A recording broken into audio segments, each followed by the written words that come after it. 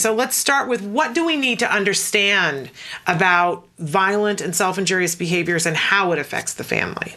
Well, yeah, absolutely, and it does affect the family in ways that we don't know.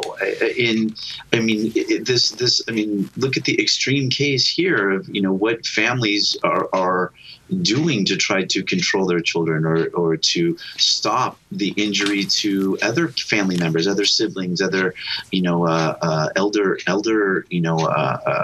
family members in the house. I've dealt with several families that have had very aggressive children where the rest of the family were being injured or were being traumatized on a day-to-day basis, and it's extremely challenging, extremely traumatizing to families, and they need support. They need supports not only from agencies like us, but supports from the community, supports from neighbors, supports from their church. A lot of supports to be able to help them in being able to not only professionally de-escalate the child's behaviors and learn how to work with them and give them parent trainings and give them education and tools and skills to be able to work with this, but they need emotional support from their community and from their families. They need support to be able to help them get through this, because this is not easy, and you see extreme cases like this where families take extreme measures because they just don't know what to do, and like you said earlier, it breaks my heart that no one had reached out to them earlier to give them the help, the education, the skills that they need. Yeah, just to clarify something though, Vince, I have been told by the regional center in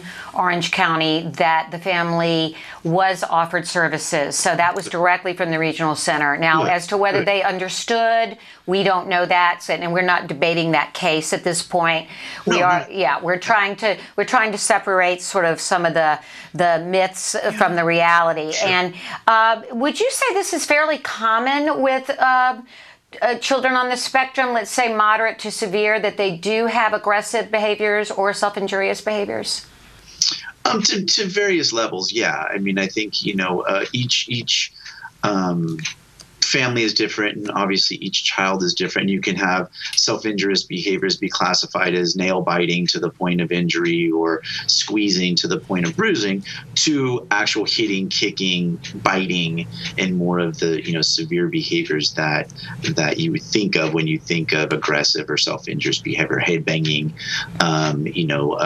those types of things. But it is actually more common than not.